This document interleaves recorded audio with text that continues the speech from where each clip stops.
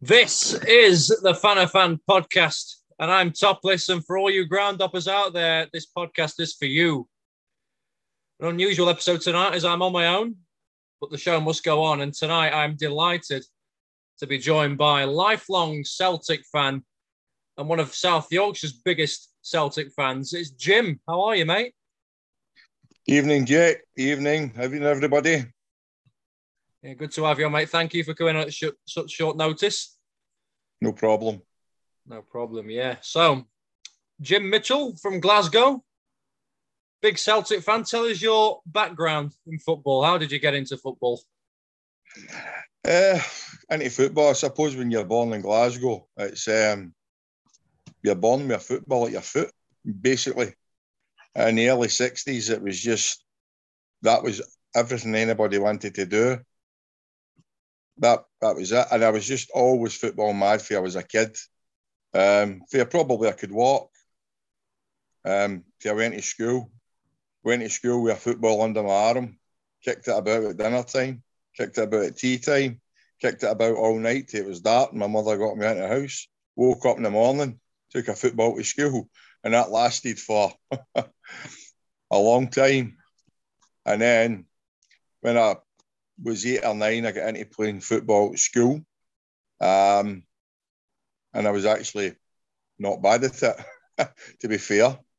Maybe that was 3 stone ago, but bearing in mind, I'm nearly 60 years of age now. However, I started playing school football, and then I started playing for a couple of clubs in Glasgow. And then I moved on to playing Scottish amateur football. And then when I was 14, 15, I was lucky enough to go down to Coventry City for a couple of years on trials and up and down there and played some games and stuff like that. And unfortunately, it never worked out for me. However, I then went back playing in Glasgow, and I went back to a team I was originally playing for, and they were what you would probably call a nursery side. Was that the right word to call it for some of the bigger clubs? Yeah, that's what they called it there. Yeah. The lads maybe went on and played. So they still had the ties with Coventry City and Norwich.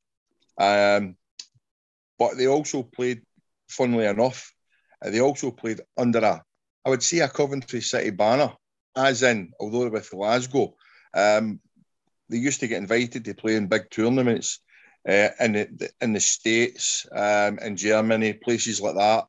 And I was lucky enough to play against a load of these clubs like Malmo, Eintracht Frankfurt, Manchester City, loads, great experiences, great games. And that was even back in the late 70s, early 80s, as I say. Unfortunately for me, it didn't work out as I wanted it to. I just wanted to be a professional footballer. Maybe I don't know if you've got many older listeners, but maybe some if they ask their dads. Obviously, non-league football is very difficult. Football's a different game today as it was then. I.e., if you're sticking a lad at 17, 18, 19 in to play against men that have played, maybe been playing, I don't know, first division, second division, third division football, and they've wrapped down to non-league, maybe late 30s, mid 30s, and they're absolutely bossing lads about. And I don't mean it in a good way. I mean belting into them, where you could tackle for the back, boots were flying in, and you know what? It wasn't for me. I just thought, you know what? I had enough. However, in saying all that, if you don't pick up any injuries, you could probably carry on. It's a different type of game today, as I say. Yeah. But I tell you what, it was a good learning curve. Is that the best way I can put it? But as I say, I had a lot of great times, met a lot of great lads, played with a lot of great lads as well. I'm not going to really name drop on this because it's not about that. That might be for another time. And I'll tell you lads I played with and lads that I grew up with. And you a lot of your people the lads that listen to your show, they might not know them, but certainly their fathers will know them, and stuff like that. But I played with some really, really great players, and had some great, fantastic times. I can't say I didn't. Also, if you come back to like the school football, it's very, very difficult for schools to produce players. And I went to a school where if you get one lad out of that school in a 4-year spell to become a professional, and I don't mean like going to Manchester United or Arsenal or Celtic. I mean like maybe going to which is now a championship side in England, which is now the second division, or a lower side, maybe drop them down a couple of leagues. But we certainly had a great turnout around even when I was at school. See, for the 4 years at secondary school, I can name you 12 guys that all went on to have successful careers at good clubs, i.e. Celtic, St Mirren, Newcastle United, places like that. And that's no mean feat. I mean, you probably see Ali McCoy still on the telly all the time. I mean, he done, much as I don't want to talk about Rangers, but it's just that I'm just trying to explain the abundance of players that came through the Glasgow football, Scottish football, especially through the 50s, the 60s, the 70s, and the 80s. And has it died away a wee bit? Probably, but it's probably died away in the UK in a whole. There's a lot of kids, they've got more options now. And I don't mean more options in life. I mean, they've got more options in their spare time. A lot of them don't want to play football. Some of them are quite content to play Game Boys, I don't know, or the computer stuff, or do other sports. Cycling, boxing was a big thing when I was growing up as well. I was never really into it. A couple of my pals, well, one of them done really well. As I say, we can have names another night, but that's really an insight into me. But as I say, I still played football, even though I didn't get to where I always dreamed of being, the same as everybody else. But I certainly had good opportunities and played with some fabulous players. And it was just great to play on real grass parks and with proper stadia and all that, to get away from playing like, I mean, I grew up in Glasgow. Some of the pitches, my God. Listen, they would have been close. See the health and safety today, they wouldn't have allowed kids to play football in them. Is that the best way I can sum that 100%. I don't think you could have put any better than that, mate. But yeah. And that's not to say avoiding people throwing cider bottles and all that at the touchline when you're 15 years of age, because you're playing in another part of the city and you don't want your team to win. But my God, it was an experience. Put it that way. Yeah. So wow, we obviously, me and Jack, as you know, Callum McGregor, know you was the big Celtic fan, but we don't know you was the player. But getting into football, what position did you play? What was your best position? Well, you know what? I was very versatile. Okay. I always wanted. I played left back at school, right? Mm-hmm. And funnily enough, I'd done that for a long time. I like to be in the middle of the park, but I found that left back, I was pretty good at it. But you know what? I also played centre forward. Now, I know that's a thing where people would say, "Oh, how can you go from left back to centre forward?" But it was a case of, if you just turned up on a Saturday and there was only 14 guys or whatever, and somebody, I don't know, didn't turn up one day, so they say, "Oh, you just play up there today," and then you just take to it. But sometimes I think if you can think about playing at defence and then playing forward, you have an idea of how the defenders are thinking. But obviously it was a more physical game when I played, you know what I mean? It was like very physical. But you know what else I know? I love to be the goalie. I used to love that. So it was one of them. And you know the funny thing is, you know Harry Kane, he's fantastic, scores goals every week. Did you know that he's a brilliant goalkeeper as well? I didn't know that, to be fair. We obviously know him as the goal scorer, but I mean, goalkeeping, it's not for everybody. I mean, I'll personally, No. I used to not mind going in goal. But one thing I did mind in PE was going in goal at 11 aside because I was always bad at full size nets. But at 5 aside in the hockey sort of nets, I'd be fine. I'd be like, yeah, put me in net, I'll do it. And I'd do it again in this day and age if I got, in futsal, I'd be like, yeah, I'll go in Yeah. goal, lads. Thank you very much. See you. I suppose it's a different. They're two different games. Yeah. I know that they're both football. They're two different games. It's like playing tennis and playing doubles. It's a massive difference. It is, yeah. Yeah. I mean, like you say, with the defensive side of the game back in your day compared to this day and age, I'm sure coaches would have preferred the defenders just to get the ball away from the goal, whereas this day and age, you've got to play it out, Pep Guardiola sort of way. Whereas strikers always had the same sort of thing, hasn't it, really? Yeah. There was times that the midfield did get missed out. But in saying that, people wanted to play football. I understand that the physicalities here were massive then, where you barge through the back, bang into people. There was nearly yellow cards for that. You literally had to be scythe somebody at waist height to get a yellow card. To get a red card, it had to be GBH. Well, I just want to put in there, I'm sure there's one player that comes to mind when we're talking about this, and that is Vinnie Jones. Now, I've watched the video, the compilation of tackles back in the early days of the Premier League. I showed it to me, dad and my brothers, and we all laughed. They weren't red cards back then. In this day and age, I'm telling you now, mate, every single one would have been a red card in this day and age. I'll tell you a scenario, right? You're talking about that situation.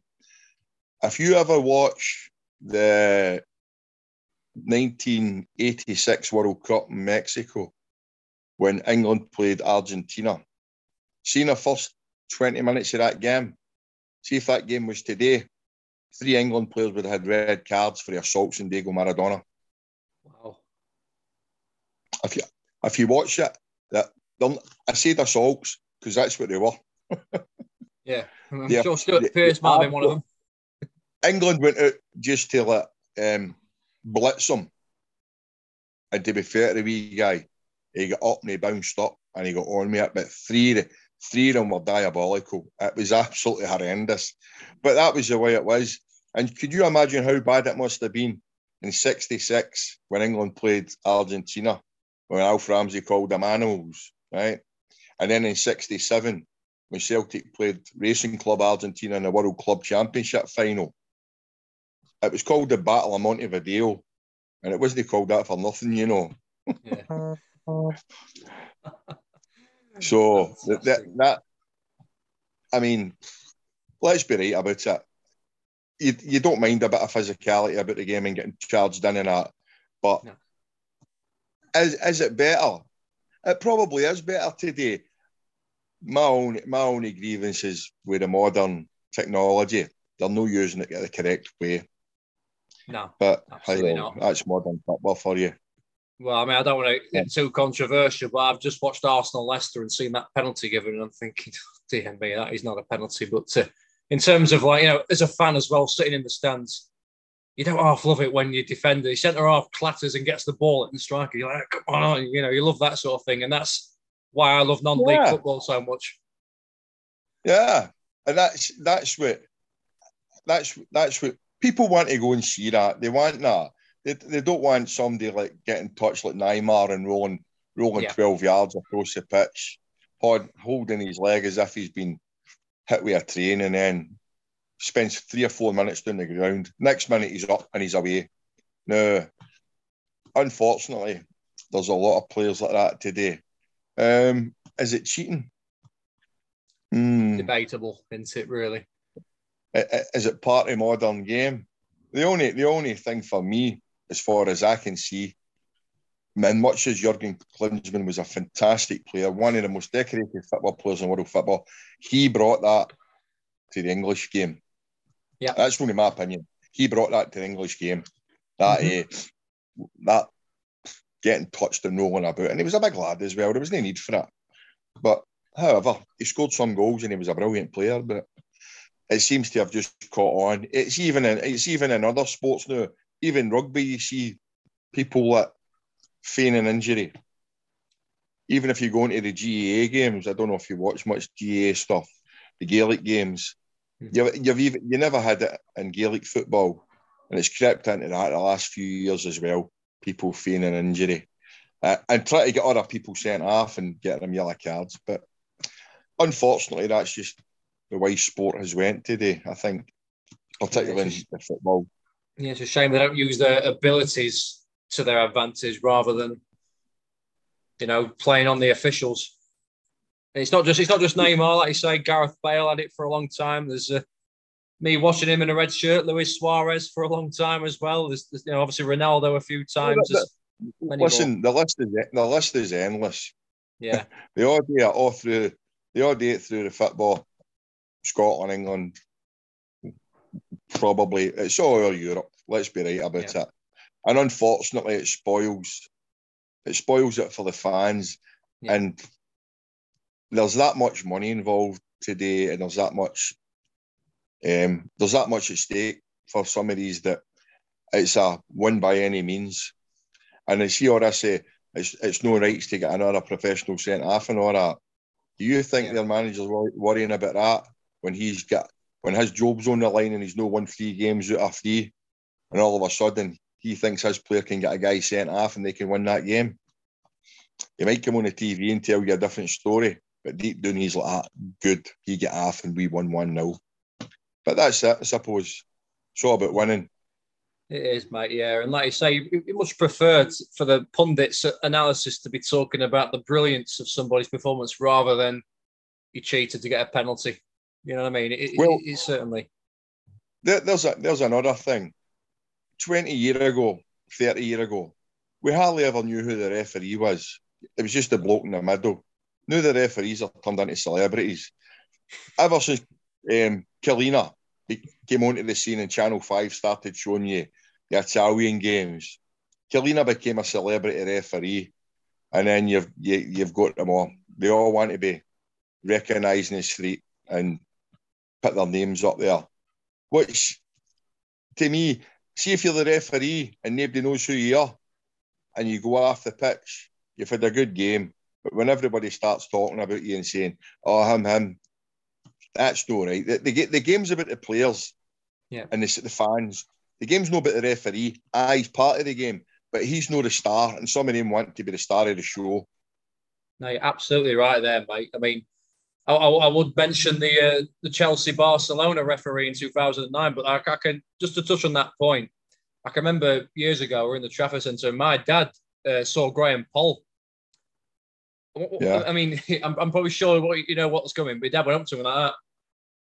And Graham Poll just looked away, didn't acknowledge him. My dad said he probably felt like punching him, but you're right, yeah. Referees, I mean, I coach at grassroots level in junior football, and I've had it where referees have been talking to players and the coaches, including me, have shouted, "It's not all about you, ref, get on with the game." And you're absolutely right. Some referees do like to be, I can remember, last season as well. Do you remember Marine, that non-league club, Liverpool, playing Tottenham in the FA Cup? Yeah. And they got Michael Oliver to referee it, and somebody put on social media, "Why didn't you get a local referee to do it? Why didn't you get one of the Northern West Counties referees to do it?" Yeah, that would have added to it a little bit. Because you've turned the referees into celebrities. Yeah, it's ridiculous. Absolutely. It's ridiculous that the referee. I mean, they brought in professional referees, right? Because they felt it was needed. Yeah, bring in professional referees, but it doesn't make them any better at doing the job. No. But don't even get me onto VAR. I'm not talking about that. Especially not after today, mate. No, we'll cut VAR. But like I say, we referees. But we'll just keep to the beautiful game itself and the great players we've seen and the fantastic memories it gives you. Yeah. Because if you start talking about the negative side, you'd probably want to go back to a game. Yeah, we'll have VARs finished for this chat, but let's touch on Coventry City then. So the late 70s, early 80s, you went to Coventry City. So Coventry City at the time are probably in the top division, I believe. They were always historically a really big club. What was it like? Do you know what? It was absolutely fantastic. They had Gordon Milne was the manager at the time he was there, and they had such a good squad, good players. They had Ian Wallace, went on to play at Nottingham Forest. Dave Cross, Jim Blythe was the goalkeeper. He was a Scotland goalie, and Terry Yorath was the captain of the first team. And Terry Yorath had this reputation because he played for Leeds United. And you know what? What a great man he was. I say he's a man. He was probably, I was only 14, 15, 16, whatever. You know what I mean? And you're doing for the Easter holidays and all that stuff and everything else. And honest to God, it couldn't have been any nicer to the young lads. Because, I mean, he was a captain and first team man. They were doing pretty well in the English first division. You know what I mean? But he always made sure he came there and spoke to everybody. Same with Jim Blythe, the goalkeeper. I knew there was a couple of lads down for Scotland and that. Come here, how he's doing, what he's up to. Hope he's got on all right and all that, and made sure that it made time for us, you know. And it was great, a great experience. And also, I know the facilities at the time at their training was probably at second to none. I spoke to some other lads that had been at other clubs and that, and he says, "Oh, it wasn't what we thought it was going to be, but it was great." And listen, see, when you're that age, when you're a teenager, and you're getting this stuff, and you think to yourself, "This is magic." You go and you go to play football in the morning. As wee Bertie Auld, one of the Lisbon Lions, says, "You train all week and you get a day off on a Saturday to play football." That's what it was like. It was great, fabulous. But it doesn't work out for everybody, and everybody just doesn't get the chances, or somebody might not think that they're just good enough for that, and they go, and boy, she's good doing. Today, it's a different scenario. We never had any. There was no like academies or anything like that, and any of the modern stuff you've got. You were just a kid that you went, a gang of you went, and took your chances or gave it your shot, hoped how it would work out. Some guys got on, some guys drifted away, went and played sort of non-league or dropped down divisions or whatever. Some guys just thought, you know what, I'll just kind of no bother anymore. Also, the financial side of football today is the rewards are absolutely fantastic. They're fantastic. And I remember when because I went to the same school as Charlie Nicholas. And when Charlie was at Celtic and he was there, 100 quid a week at Celtic, Arsenal came in, 300 quid a week, went to Arsenal. I remember when Luther Blissett was at Watford and he was in £150, I think, a week, or 200 quid a week at Watford. And he went to AC Milan and he couldn't believe it. Thought he'd hit the jackpot. 500 quid a week at AC Milan. You know what I mean? You look at it today, Sky TV came in and just...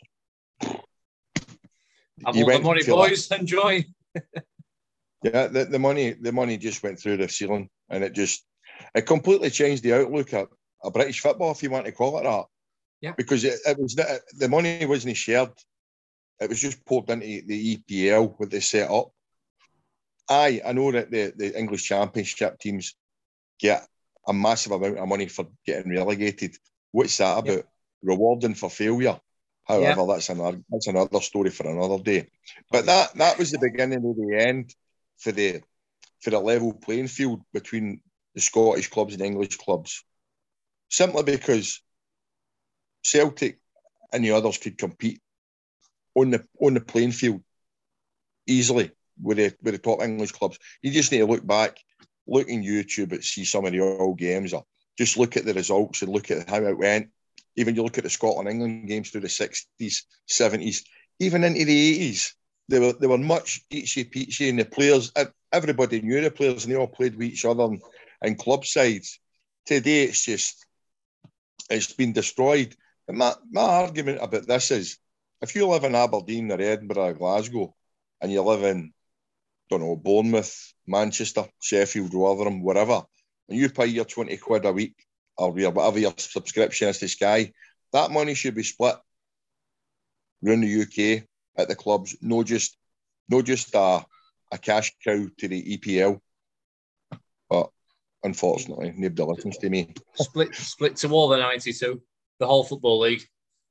I think the money should be shared all through. As I say, if you're paying your Sky subscription and you live in Aberdeen or Glasgow and you live in Bournemouth or Rotherham, that money should be spread through, because it's not as if they're not showing the games. They're showing the games, and people are subscribing to them. So I think that the money should be shared through the football with all the teams. But then again, they don't want to do that, do they? And what can you do, mate? Honestly, I mean, for me, obviously, saying I'm a Liverpool fan as a kid, I'm also a big follower of Milo, where I'm originally from, Mansfield Town in League Two. Yeah. And I mean, over watching him over the years, especially obviously Friday night when we lost to Tranmere, it was still a good game. Sky Sports don't know what they're missing. When I go to some of these away games, honestly, I'm thinking if Sky Sports had that, they'd be laughing and the fans would be delighted. They'd be calling for, let's have more League Two on there. So I think, obviously, like you say, being a rewarder for failure, you're too right there. Yeah. Because if you have a look at the Championship, Fulham and Bournemouth, who came down last season, what was it the year before? I can't remember. They're coming down, and look at them. They're back up there, just like that. And you probably get one surprise a year in the Championship, don't you? Really, one team who's not been there for a while, like a Brentford. I mean, this year it could be Forest. This year, for example, you never know. Could be. Yeah. Who else is there? I mean, Sheffield United are there. They were down last season, but you do. It could be Huddersfield, but again, they were only recently down. QPR been a couple of years. Yeah. I can't think who else is down, but you don't get it rarely, don't you? And then you could look at the other side of the coin, where teams that just completely overspent, chasing that holy grail of Champions League football. Look what happened to them. Leeds United, 16 years out of the league. Charlton Athletic, they were consolidated in the Premier League for a long time. I think it's 6 years. And then they just fell down. And then they went down and down and down. Wolverhampton Wanderers, they struggled for years and years to get out of that. Then they finally got out, and then they went back down. And they're just a team that bobbles about as well. They might have a good season in it, but you know what? Then somebody will come in and cherry pick 2 or 3 of their players. Before they know it, they're in a dogfight at the bottom. And if they go down and then they've got to sell maybe 3 or 4 of the others, then you can end up in that League One again, like Sheffield Wednesday, and you never come back. It's easy to be done. You know what I mean? It's easy done. I mean, I remember when Wednesday were up there and they had people like DeCanio and Carboni and all that. Did they ever think they were going to spend all this time in the 3rd Division English football? No. Because they thought that Wednesday will be back up. We'll be back in the Premier League. You've got to earn it, and you've got to run the club on an even keel. You've got to spend money, but you've got to have a wee bit of luck, and you need to try and get the players in and get the job done. And unfortunately, chopping and changing your manager every 6 games doesn't work. No, definitely doesn't, mate. And I just want to touch on Charlton there, like you say. Like, they were a make-stay in the Premier League, top half, mid-table finish every season. And then there was murmurings that the chairman wanted Alan Kirbishley out so he could progress the club. Alan Kirbishley leaves, and two or 3 years later, they're in League One. Yeah. I can remember as well, Coventry City got relegated from the Prem. Gordon Stratton kept them up for years and done a great job. 2001, they went down. I can remember there was a fan in the crowd with a sign saying, "We'll be back." Yeah. Well, they haven't been back. It's been 20 years now. Leeds United were the same when Alan Smith went to Manchester United. I'll be back and we're playing in the Premier League. he came and went. His career ended. 16 years Leeds were away. Yeah. That's the way it goes. It is, But unfortunately. you need to... It's so difficult, especially the day with the media, the hype, the Sky TV, just the whole thing, the internet, everything, everything's scrutinised. Everything is absolutely scrutinised. The players can't do nothing, or the club can't do nothing without somebody being on it and watching it and reporting back. You know, but anyway, that's the way it goes. But it's still the same game. It's changed, but it's still the same game. Get the ball apart and score a goal. That's what it's all about. And it still gives us fans absolute pleasure as well. At times, it still can make us cry, you know. Of course it does. Listen, you don't think I get out of my bed at 6 o'clock on a Saturday morning to make a 250-mile trip up the road because I don't want to. I do it because I love the club and I want to see them do well. And I love football anyway. Yeah. But I love Celtic. Yeah. And it's just me. Let's move on to Celtic then. So massive Celtic fan. How did the love for Celtic start for you? Do you know what? It's a strange thing. It's no, but it is. It was never really in my house, as in like the football. But I've got a big family, me, and a lot of them are massive Celtic. And I suppose when you grow up in Glasgow, especially when I did in the 60s and the 70s, and I don't really like to say this, but you go to a Catholic school, Celtic's the team. No, and I know you don't want to get into the divide, but it's probably the way it is. The way it is. There's no any dressing it up. So, but I was also lucky enough to be born at a time when Scottish football was in a massive high. Like Rangers had been in the European Cup Winners' Cup final. Celtic had been in the European Cup final and they won it. And I was a kid. Even Dunfermline got to the Fair City semi-final. Then 3 years later, when Celtic had done the 9 in a row in the 60s and 70s, and they went to another European Cup final that they lost in extra time to Feyenoord in 1970 in the San Siro. And then in 72, they played Inter Milan again, who they'd previously beat 5 years before in the final European Cup. They lost the semi-final in penalty kicks to them. And then in 74, they played Atletico Madrid and they lost that semi-final. But growing up in Glasgow then, Celtic, if you take that 6 or 7 year through that spell as a kid, they were arguably the greatest team in Europe, right? Whatever way people want to look at it. For that consistency and doing what they've done, you know, when Jock Stein was the manager and the players they had were just phenomenal. Obviously, they couldn't have the players at the day because people would just come in and buy them right away. But to grow up in that city and Celtic were there, and I just, the shirt, the green and white shirt and everything, and I just Celtic was my team. Obviously, if you just need to ask some of the guys when they came in, the Rotherham Celtic supporters, some of them have got no affiliation to Glasgow. But if you say, how come you're a Celtic man? They went, well, when I was a wee boy, I seen the European Cup final and I seen Celtic win it. And I just thought, you know what? I'm going to go and see them. Obviously, years go on and people, it's like everything, you get people that go and see certain teams because they're successful and then they drift away from them. But some of the guys that come in to our club, they've been going 50 years and they've never wavered for it, and they've not got any associations to Glasgow or Celtic or Ireland or whatever you want to call it through the Celtic Football Club, but they just adopted the club as their team and they've always went. Obviously, you know some of them. So it was magical. But as I say, a lot of my family were massive Celtic fans.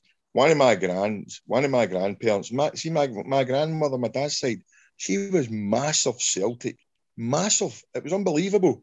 She used to talk to me about players that all played for Celtic in the 40s and the 50s and tell you about Jimmy McGrory and how Jimmy McGrory gets a mention in Pelly's book, how he scored the 550 goals in his career. And Pelly said when he knew that McGrory had done that he thought, that's what I want to do. I want to try and beat Jimmy McGrory's record.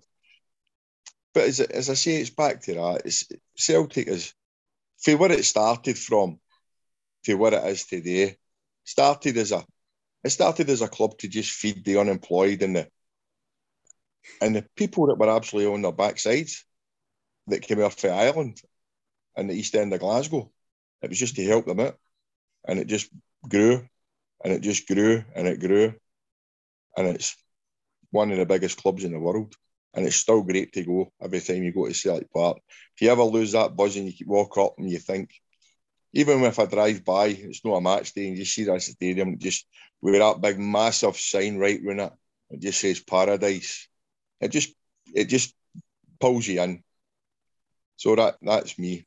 And Celtic's always been my team. And I love it. And I've been all over them as well. I don't go so much to Europe now, but I've done loads of trips to Europe and I've done them before. You got all these flights and all that. I've done like 5 days in a bus, 2 days there, an overnight stay, some dodgy place, and 2 days back again. A week to go and watch one game to get beat and come home again. But listen, as I say, some of the guys that I grew up with, we went everywhere. Unfortunately, some of them have passed away now and stuff, but the memories and the laughs and some of them no so much laughs, I know, when you're in one of these foreign countries and they're not very hospitable.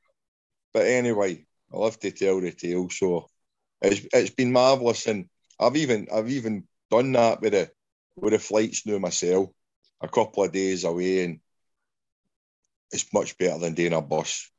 2 days to Dortmund in a bus. Who wants to do that nowadays?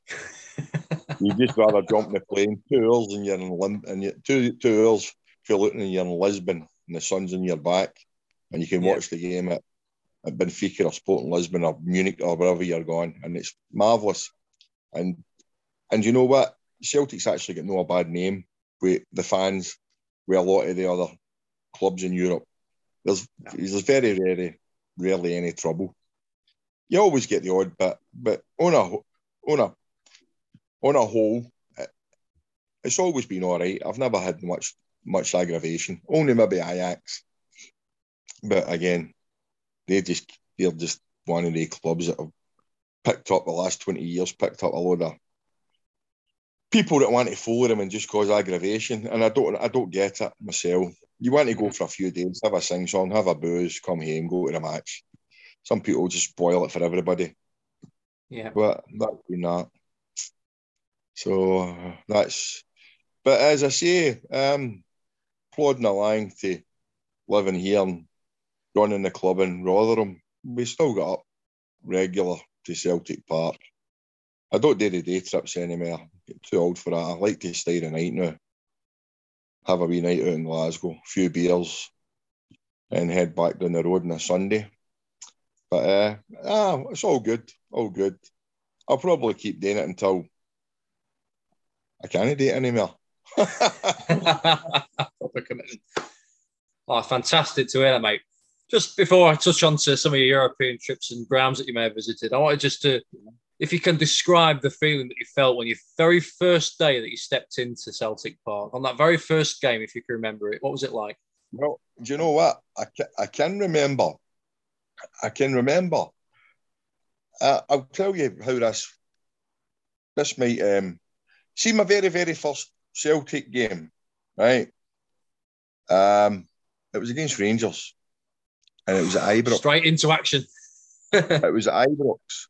It was at Ibrox Park. Celtic were away that day, and it was a New Year's Day game, which was traditionally the Celtic Rangers game on a New Year's Day. Anyway, I was no intention going. I was only about 9 or something, or 10 or something at the time. And because my mother was like, "Oh, you can't go to that." Anyway, my old fellow, he was he was gone. He had some tickets for it, and whoever was gone didn't turn up. So he said to my mother, I'll take Jim to the match. She went, oh, no. Bearing in mind, there would have been like maybe about 70,000 people at Ibrox that day, and it's New Year's Day. Can you imagine how much alcohol was consumed that night? Oh, yeah. So anyway, we went, and Rangers won 1-0. And I thought, but I had been to the first game that I'd been at Celtic Park was against Hearts, and it was just because you didn't have really live games on TV and all that kind of stuff, and you just watch midweek match of the day tonight and the European games and all that stuff, and get the highlights on a Wednesday night because it was always Wednesdays. And the first day I went, they were playing Hearts at Celtic Park. Man, I was only a kid, and I just thought, look at this.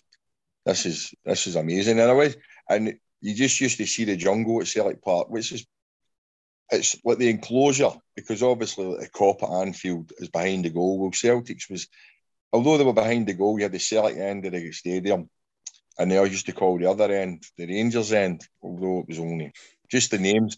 But they had the jungle at Celtic, and the first time when I seen it, I thought, oh, it must be brilliant to be in there. So anyway, I went loads of times and all that. But as I say, I was wanting to play football myself and all that. So obviously, you have that spell. You try and go to like midweek European games or whatever you're doing. But when I got to an age where I wasn't really playing anymore, and I moved into staying in the jungle myself, and the amount of people that I used to see and used to meet, and guys I used to bump into in European trips away, unbelievable. But and you know what? 50 years later, I still walk into Celtic Park and I still think it's great to be here. You know what I mean? So it's just fantastic. I know the stadium's all changed and it's a big modern stadium now and it's all seated and it's got everything else. But you still walk up the same streets and you still go around the same area. Okay, some of the pubs have changed and things have changed, but one thing never changes. The fans never change and the club never changes. The players might change, the managers might change, but the club and the fans will always be there. They're always the same. And you see guys that you've not seen in for years bump into them, and they've got lads with them, and then they've got grandkids with them now and all, and you think, my God, is this our life? We've all managed to get through life and things have changed. Jobs have went, jobs have gone, wives have gone, whatever. But the football club, their team's always been there. And it's just marvellous. It's an absolute outlet, and it's just something. And when you get together with the guys when we're in the pub in Rotherham, just to watch them when you have the match on the telly, and then go up to Glasgow for the games, it's fabulous. It's one big family. It's a happy family, and you very, very rarely see any people falling out with each other. And the amount of people that I've met through the years through Celtic, feel like Germany, all the UK, Ireland, good friends are built up there. My life watching Celtic is unbelievable. Absolutely unbelievable. And even funnily enough, some opposition fans, not so much in Scotland, but on the continent, you know what I mean? You can see guys and then they take a liking to Celtic or whatever, and then before you know it, they're all visiting Celtic and you might bump into them in a pub, whatever. It's unbelievable. But I suppose it works all the ways because there's a lot of Celtic fans travel to like St. Pauli and to Borussia Dortmund, and they just have a great time, and it's a great camaraderie. Is that the way best way to put it? Yeah. And then just meeting other people like you know what I mean? Yeah. That it's fantastic, and it's an outlet in life and all, because sometimes life can be hard for everybody, and don't I know it? So that's what it is. The mundane way of life is just, as I say, it's hard, and it's hard for everybody, and there's so much going on in the world again. But we've always got with football. and long may it continue. Long may it continue, mate. Yeah, and like I've said to people before, football fandom can be the biggest family to some people. We haven't got that loving family because we are, aren't we? Like we say, like we're doing this tonight, like we've met in the New Inn in Rotherham before, all get to know each other's clubs, and I'm sure one day me and you will experience that at Celtic Park along with Callum McGregor if he's watching, mate. You know. Yeah. And I'm sure. I was going to say there. I'm up next week anyway for the game next week, so there's a few is going up. Paradise by name, and I'm sure it's paradise by nature as well, 100%. Yeah. Even when it's a rainy day. It's still worth the trip. Yeah. So it's always worth it. Yeah. So you mentioned there that you've done a lot of European trips. Is there any European trips that stick out to you as most memorable for whatever reason? Well, there's been a few big disappointments, but you know what? I don't know if it's just been a build-up over the years, but as I said earlier on there, that a lot of the clubs, the fans of certain clubs, they're so friendly. Obviously, you get problems. There's certain clubs with certain affiliations with stuff that we don't want to go into, but see that I'd say a lot of teams that are stadiums that I've been to and played in cities in Europe, lots of them are absolutely genuine guys, and they're generally the same as me and you. They love their team, they love their football, they love their rock and roll, or whatever it is, and a booze, and they're happy with that. But unfortunately, you get some other clubs that just are hell-bent and causing trouble. But, as I say, we've got that here in the UK as well, so there's nothing we can really do about that. But I would say probably I've done Borussia Dortmund a couple of times, and I've also done it when Celtic have not been there, simply because you get to know guys and all that. And you know what? Do you know Germany, for the way they run the Bundesliga, the way they treat the fans, it's absolutely fantastic. I know they can have problems now and again, but like you buy a match day ticket gives you free travel to the match. You imagine doing that here. You beat me to it there, mate. I mean, match day travel comes with a ticket. It's absolutely fabulous. The prices are so good in Germany as well for the to get into the stadium. The season tickets are really, really well priced, and it's why the Bundesliga is probably one of the best supported leagues in Europe. You know, they treat the fans really, really well. Also, as I say, that the stadiums are selling. They're all really good, and they're always welcoming as well. I've had some great times, even when they're like Bayern Munich, Borussia Mönchengladbach, Borussia Dortmund. When they come to Glasgow, they're very, very rarely in any trouble.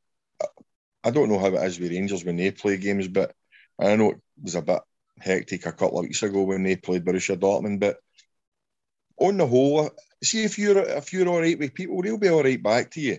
And if you sit and have a booze and nobody's being idiotic, it's amazing how people can then become friendly through football rather than the negativity all the time about it. You know, so. Yeah. But I'll tell you one of the best stadiums I've actually been to. I know everybody goes on about the Camp Nou and all that, right? I tell you what, you know that Stade de Luz, that Benfica stadium, it's absolutely fantastic. And do you know what else is fantastic about it? The way they do it. Obviously they're called the Super Eagles, aren't they? Well, there's a fella comes out and he's got a big leather glove on, and he comes out with an eagle. Sometimes they've got two. And they tie the red and white ribbons around the eagle's talons, its feet, and it flies around the stadium and flies around and comes back down and lands on the middle of the pitch. It's absolutely fantastic to see it. But I don't know how he does it. But they have flown away before when it was Lisbon Derby, when they played Sporting, when Benfica played Sporting. There was that many fireworks that frightened the birds and they flew away. But they actually flew home believe it or not. But they went missing because the noise and the fireworks absolutely terrified them. Which these birds have probably done this loads and loads of times, but one particular night they just thought, you know what, we're out of here. But it's a great sight to see that, and it's a fantastic stadium. And Lisbon's a great city anyway. But as I say, a lot of the other places I've been as well. As I say, I've done some of the smaller ones and all. There's some of the grounds in Belgium and all that.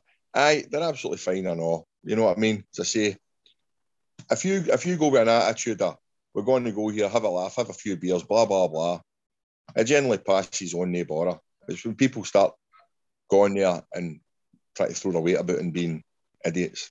That's when you get the European police and other people want to get involved and cause trouble. But as I say, it's always been all right for me, and I've always enjoyed it. But it's a great time, and you cannot. It's what you make it yourself. It's what you make it. If people go for trouble and cause trouble, then it's all for them a bit. If you go with the attitude as win or lose, we have a booze, then you're fine. Win or lose, you have a booze. I'll not forget that one. Yeah. Well, like you say there, though, mate, you've gone there with the right attitude, and that's probably why you've had so many great times over there. But you did just touch on there about Ajax before you started. Yeah. What can you tell me about that episode? Tell you what, you'd actually be better talking to Noel about that, because I'd been previous, and but mate, they've got such a bad reputation in it, and do you know what it is as well? They're wanting to live up to it, to the bad reputation. You know what I mean? I know there's certain clubs in England that have a bad reputation and they like to live up to it. Ajax, yeah.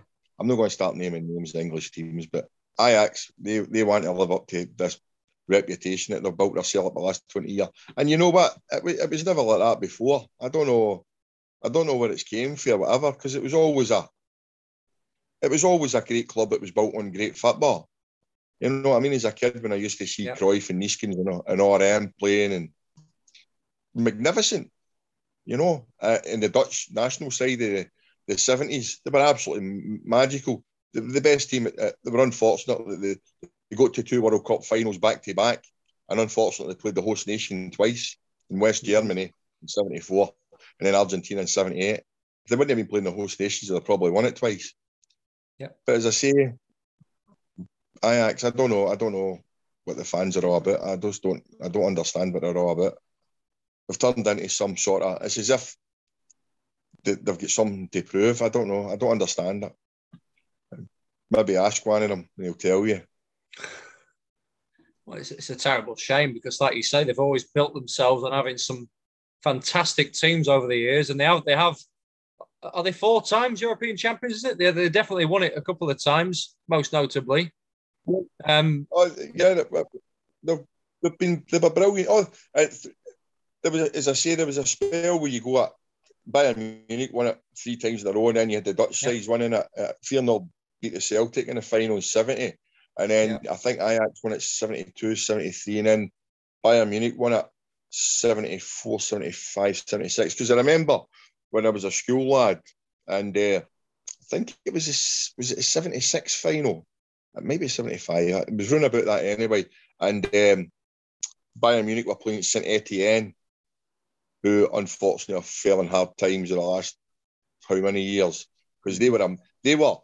I'm not saying they were a Paris Saint-Germain, a French football in the financial way, but they were arguably them and Rennes were the late 50s, early 60s, because they got beat 3 times in the European Cup final with Real Madrid, which must have been no mean feat to get to the final 3 times. But when I grew up, St Etienne were arguably the French team, and they played Bayern Munich at Hampden, and I remember it because it was a terrible wet day, and I was in Glasgow, and I was still at school at the time, and we all went into town before the game just to see all the fans and all that, and it was a bit of a letdown because the weather was terrible, and the final was at Hampden, and it was a low crowd for a European Cup final.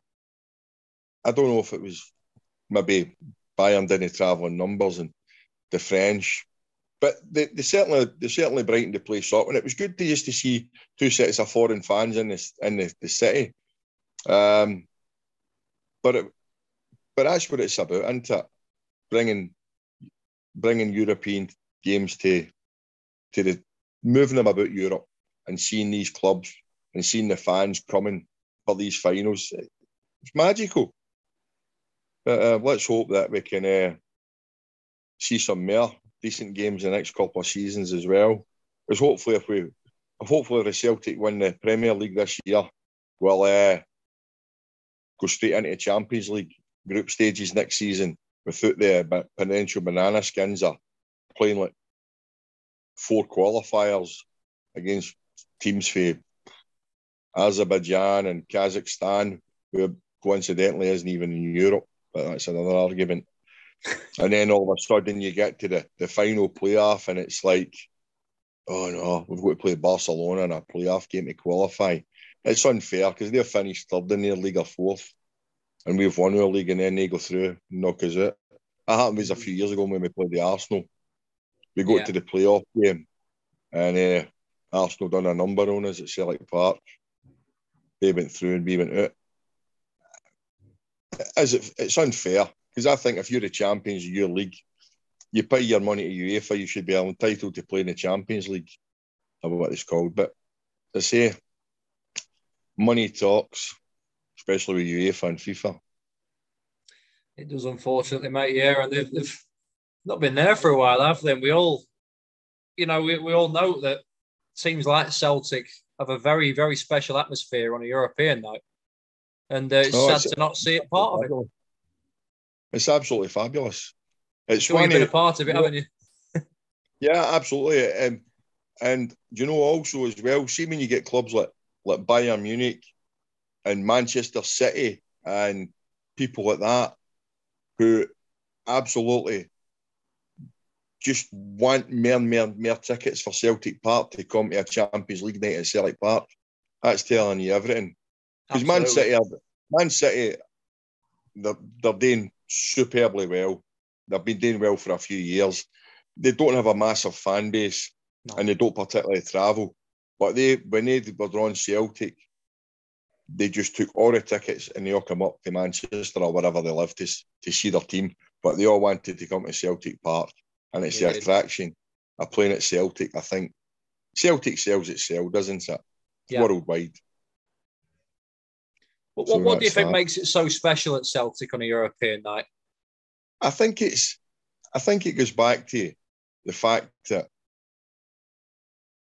they've done so well in Europe in the 60s and then had quite a few success. Well, would you count success? Getting to the semi-final and getting to another final and being in some semi-finals and stuff like that. I mean, it wasn't the last time we done it. It was a European Cup quarter-final in 1980 against Real Madrid. And I remember that game pretty well, actually. Even when we played Juventus in the round before, or the season before, when we played Juventus, Celtic's just built up a history of European football and playing the game and going to places and winning, putting on a show. And people like me have told guys that's younger than me and guys older than me that have seen it, and it's just built up a history of Celtic in Europe. And even when Martin O'Neill came in and we went to the UEFA Cup final in 2003 and then the year later a quarter final. But even though financially it's against Celtic today, we know that. Like it's against, like, will Club Brugge ever get to another European Cup final? Maybe no. We've been in one before. Okay, Liverpool beat them at Wembley in 77. But these clubs always strive to...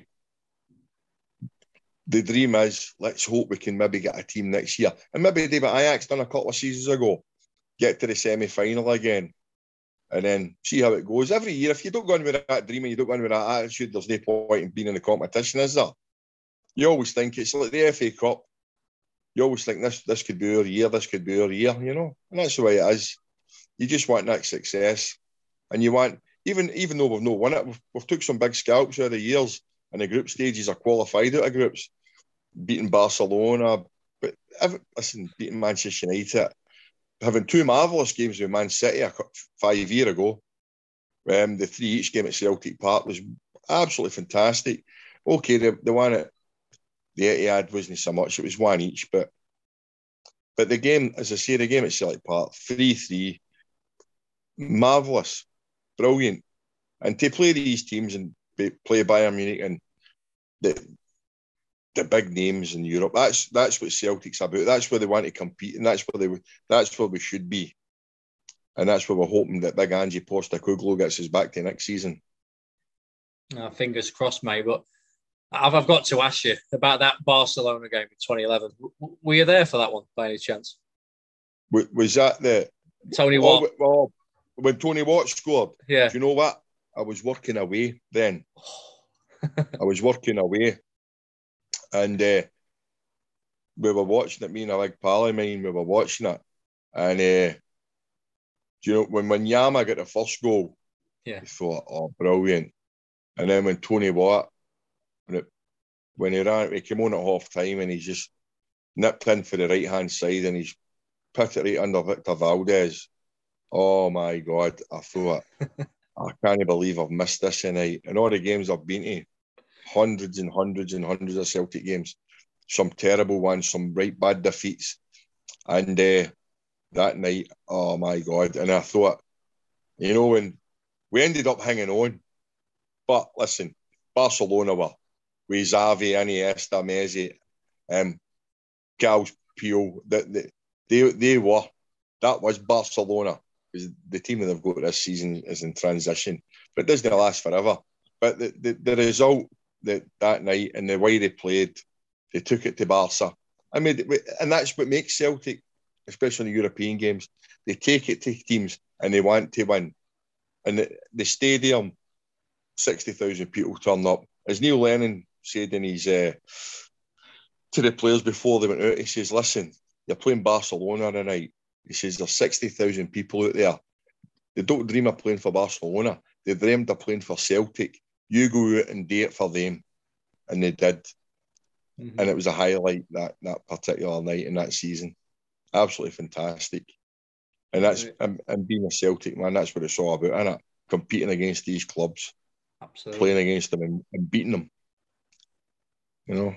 And if you can beat that lot, because that was probably one of the best Barcelona teams ever, if not one of the best teams ever. That's what I just said there about being Xavi absolutely. and Iniesta, Puyol, Jordi Alba, or them. And yet before that, when we played them a few years before it, and we'd also beat them at Celtic Park as well, when Alan Thompson scored, and that was a Europa League game. And we beat them 1-0 at Celtic Park. And to be fair, we went in the Camp Nou and got the result. So it's not to be sniffed at. And Ronaldinho was playing that night and he missed a penalty. Like David Marshall saved it. You know what I mean?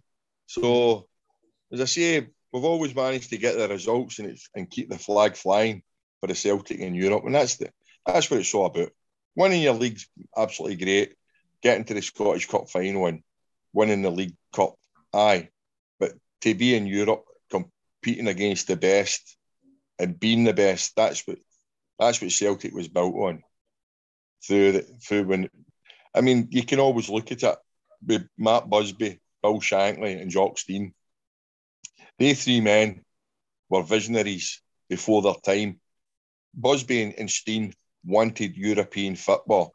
Let's play the best. And the clubs, Manchester United and Celtic, weren't they too particularly bothered, especially the FAs, Scottish FA and English FA, weren't they that keen and it'll disrupt the league. They said, no, let's get playing against these. Let's play these teams. Let's play in Europe and show Europe how we play the game. And they certainly did. Celtic won it in 67, United won it in 68. So we showed the way. I'll do it my thing. It took them a few years because the Latinos absolutely dominated that. You know what I mean? Yeah. But that's what it's all about. Being the best and trying to get the best. But you never know. The days might come back. They might know. But I actually think that Scottish football's on a bit of a high at the minute, particularly the SPL. Crowds are up again, and I know maybe it's a lot to do with people had a couple of years and no getting to the football and everything else. And but it's a tight league this season, and there's two teams that are in it, and we'll see how it pans out. There's 8 league games to go, and it's in our hands. But for Postecoglou to come in as a manager, and you've got to hand it to the fella, he was absolutely left with a shambles last season when he came in. Even when he came in at the beginning of the season, there was 12 guys went out, and he was trying to bring guys in. He started the season with basically nobody. The first 3 games were pretty much a disaster. And he went, I'm going to get guys in before the transfer window, blah, blah, blah. And he's brought in a load of players. And they've all gelled really well. And they've turned in some great performances.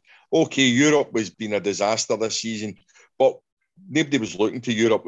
We only wanted to get back on playing in the league and winning consecutively in the league, getting players in, seeing how they bedded in. Because at the end of the day, when you join Celtic, you've got to hit the ground running. There's 60,000 people turning up there on a Saturday. And people say, you're only playing this, you're only playing that. Listen, it's not who you're playing against. It's who you're playing for. It's the club you're playing for. It doesn't matter who you're playing. Yeah. And you've got to go out there and show the people and show them what you can do and send them away happy. And a lot of people, listen, some great players have came to Celtic and other clubs in Scotland and failed miserably. And they've came with big reputations, and it's no work for them. You know what I mean? So we'll see how it goes. About the badge that you wear there. It's all about the shirt you pull on, and that stadium and the people that turn up, and worldwide. There's people getting out of their beds at 4 a.m.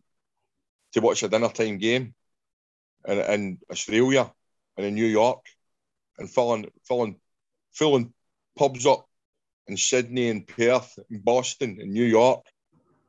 Hundreds of people getting out of their beds at that time in the morning to go and watch Celtic on telly. They're not doing that because they don't love the club. Absolutely, mate. Yeah, worldwide famous club, and like you touched on there with the European nights as well. You look at why teams like Liverpool do so well in Europe. It's because the atmosphere makes a massive difference. Maybe we've touched on the Barcelona game there. I wanted to touch on, I think, was it 2008? You beat a good AC Milan team at home as well. Do you remember that one where the fan ran up pitch celebrated, touched Dida in the face and he went down? That game, he won to win 2-1. The atmosphere makes such a massive difference to teams. Even when we beat Man United and when Arthur Boric saved Louis Saha's penalty. Yes. There's another one, yeah. I was at that one. I was also at the game at Old Trafford as well. And when we scored, when Nakamura took a free kick. But see, when Arthur Boric saved the penalty, oh my God, it was unbelievable. And there's so many games that I could sit and talk all night about them. Even when we beat Juventus as well, or even when we went to Seville, when Blackburn Rovers were rolling, and Graham Souness thought, take his Blackburn big money stars up to Celtic Park, got a draw. That was it. We'll do this. It was men against boys, blah, blah, blah. Yeah, Graham, what happened at Ewood Park, mate? We done them. And then we done Liverpool as well at Anfield. You know? So it's... But then again, we had Henrik Larsson, Hartson, Sutton, Stilian Petrov, Paul Lambert, Bobo Baldi, Johan Mjällby, Neil Lennon. It was an unbelievable side. An unbelievable good side that attacked. And Martin O'Neill done a fabulous job. We hadn't done a treble since 1969. And his first season he came in and we done a treble. And Henrik Larsson scored 53 goals that season. No mean feat. I can always remember because that was the very first time that as a kid, so I'd been 8 years old at the time, as a Liverpool fan as well. I remember watching Celtic. I think the first, because my dad's obviously was telling me about Celtic Rangers as a kid. I can remember watching a game. I always remember Martin O'Neill was the Celtic manager. Alex McLeish was the Rangers manager. I think I can remember Celtic playing Rangers and you won 1-0, and I think it was John Hartson scored a header towards the end of the game. I can remember obviously Henrik Larsson was incredible back then. And I remember Liverpool, it was the UEFA Cup that Liverpool drawn Celtic in the UEFA Cup. I thought, oh, no, I've got Henrik Larsson playing against us then. I don't know what we're going to do. I can remember, I think it was the first minute Celtic got a corner, whipped in, forced the Larsson 1-0. Here we go. We're going to get battered here, aren't we? And then Heskey scored it 1-1. And the funny thing was, Henrik had been out for weeks with an injury and we didn't think he was going to play that night. And then he scored right away. But the game at Anfield, when Alan Thompson took a free kick, it was an absolute screamer past Jersey Dudek. And then Big John Hartford scored a screamer at the Anfield Road end to give us the win. But, you know, that's what it's about. That's what I'm saying. The Scottish clubs playing the English clubs. Aye, okay, people got into that Battle of Britain stuff.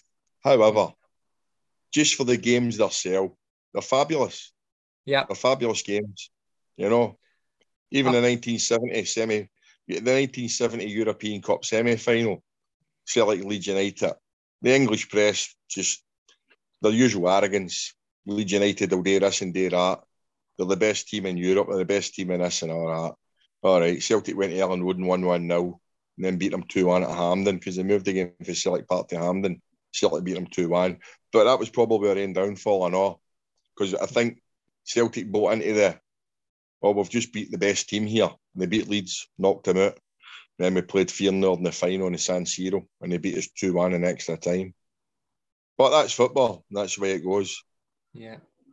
No, you're dead right about the English and Scottish clubs. Absolutely spectacle when they do come together. I mean, over the years, not recently, but 10 years ago, I can remember there being a story about, should Celtic and Rangers compete in the English league pyramid like some of the Welsh clubs do? I'm not too sure about it. I don't know what you think, but regardless of that, do you think there should be maybe a UK sort of cup, like a UK FA Cup or something that does involve the English and Scottish team, do you think? They've spoke about that before, making the League Cup one, putting the two countries into the one cup. Yeah. I don't know. I mean, when they've tried it before, they've done it at a lower level. You know, when they brought in the Anglo-English Cup and all that stuff, or whatever it was called, and the Texaco Cup, you probably don't even remember that. And they went down that road and they had the Anglo-Italian Cup. But I think now there's that much fixtures. Most of the big clubs are playing midweek weekend. Where would you fit it in? To be honest, I think that if the English Premier League clubs probably could, they would probably drop out of the English League Cup. Or the ones that play in Europe would probably get a berth. You know, but the only thing with the Scottish clubs playing in the Scottish League Cup, we don't come into it till the fourth round or something. Yeah. You know what I mean? So I don't know. I don't think the timing would be good for it. I think they would struggle to fixture congestion. Something else would need to give. So I don't see how it would work. I don't see. It'd be good if they took it seriously. But then again, what would they do? Stick the B team in under 21s, and then like they've got that then now with the under 21s Premier teams in Scotland and England getting into the competition and the cups, playing against the teams at the Championship and the First Division and that. I don't know. I think it takes away a wee bit for the smaller clubs that are looking to play one of the top league clubs in the competition. So that's why the Scottish FA Cup and the English FA Cup still has that bit about it, because everybody's in and everybody wants to be in that. Whereas the League Cup finals lost a wee bit of its gloss until you get to the semi-final, and then all of a sudden it just bursts into life, doesn't it? It does, mate. Yeah, absolutely. But like you say there, it's not good for fans, is it? If we do a whole UK sort of cup thing, doesn't it? Especially on a midweek. So, but I'm sure we'll find something. I mean, there was talk before COVID of a proper summer club World Cup tournament. I don't know. I can't remember the detail how they work it, but I can remember Liverpool and Real Madrid and few South American clubs being invited. So I mean that could be potentially, if they do go back to that idea one day. Again, does it just become glorified friendlies? I think it does. Yeah, that's the thing. It's like Liverpool versus River Plate in a competitive game. It becomes that, doesn't it? You know what I mean? Yeah, I mean, the World Club Championship thing that they've got. I mean, when Celtic played in the final, they didn't like it. Wasn't like 4 clubs because the Asian and the African clubs weren't in it. It was just the winners of the European Cup played the winners of the Copa Libertadores, and that was it. This South American one. And Racing Argentina had won it, and we'd won the European Cup, and they played the game, and it turned into an absolute farce because they were just back to what I was saying an hour ago about the fouling and the spitting in each other and the kicking, and it just destroyed it. And he ended up, it was a draw, and it was a draw at Hampden, it was a draw in Argentina, and then they played the third game in Montevideo in Uruguay, and it just became a farce. Just became a farce. The battle, it just became a battle, and it's what it is. It's even in Celtic folklore. There was a song written about it, which you've probably heard me sing before. Cha cha cha. So, right. So, are we finishing up now? Because I need to go and I've got a couple of things I need to do. So, last question. Last question we always ask people. Could you sum up Celtic in 3 words? What would it be and why? Yes, I could sum it up in 3 words. It could be a 3-word phrase, or it could be, or just 3 words separately.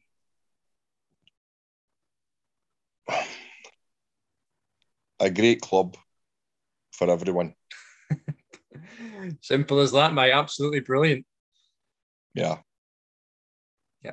There's no man's judge by creed or colour or nationality at our place. As long as you want to come and watch us and play for a team, you're more than welcome. That's what it's all about. And that's what the foundations of the club was built on.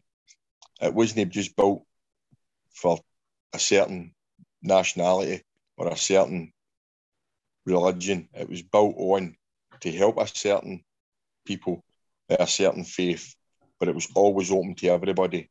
Anybody was welcome to come, and that was why it was called Celtic, the Celts, rather than Glasgow Hibernian.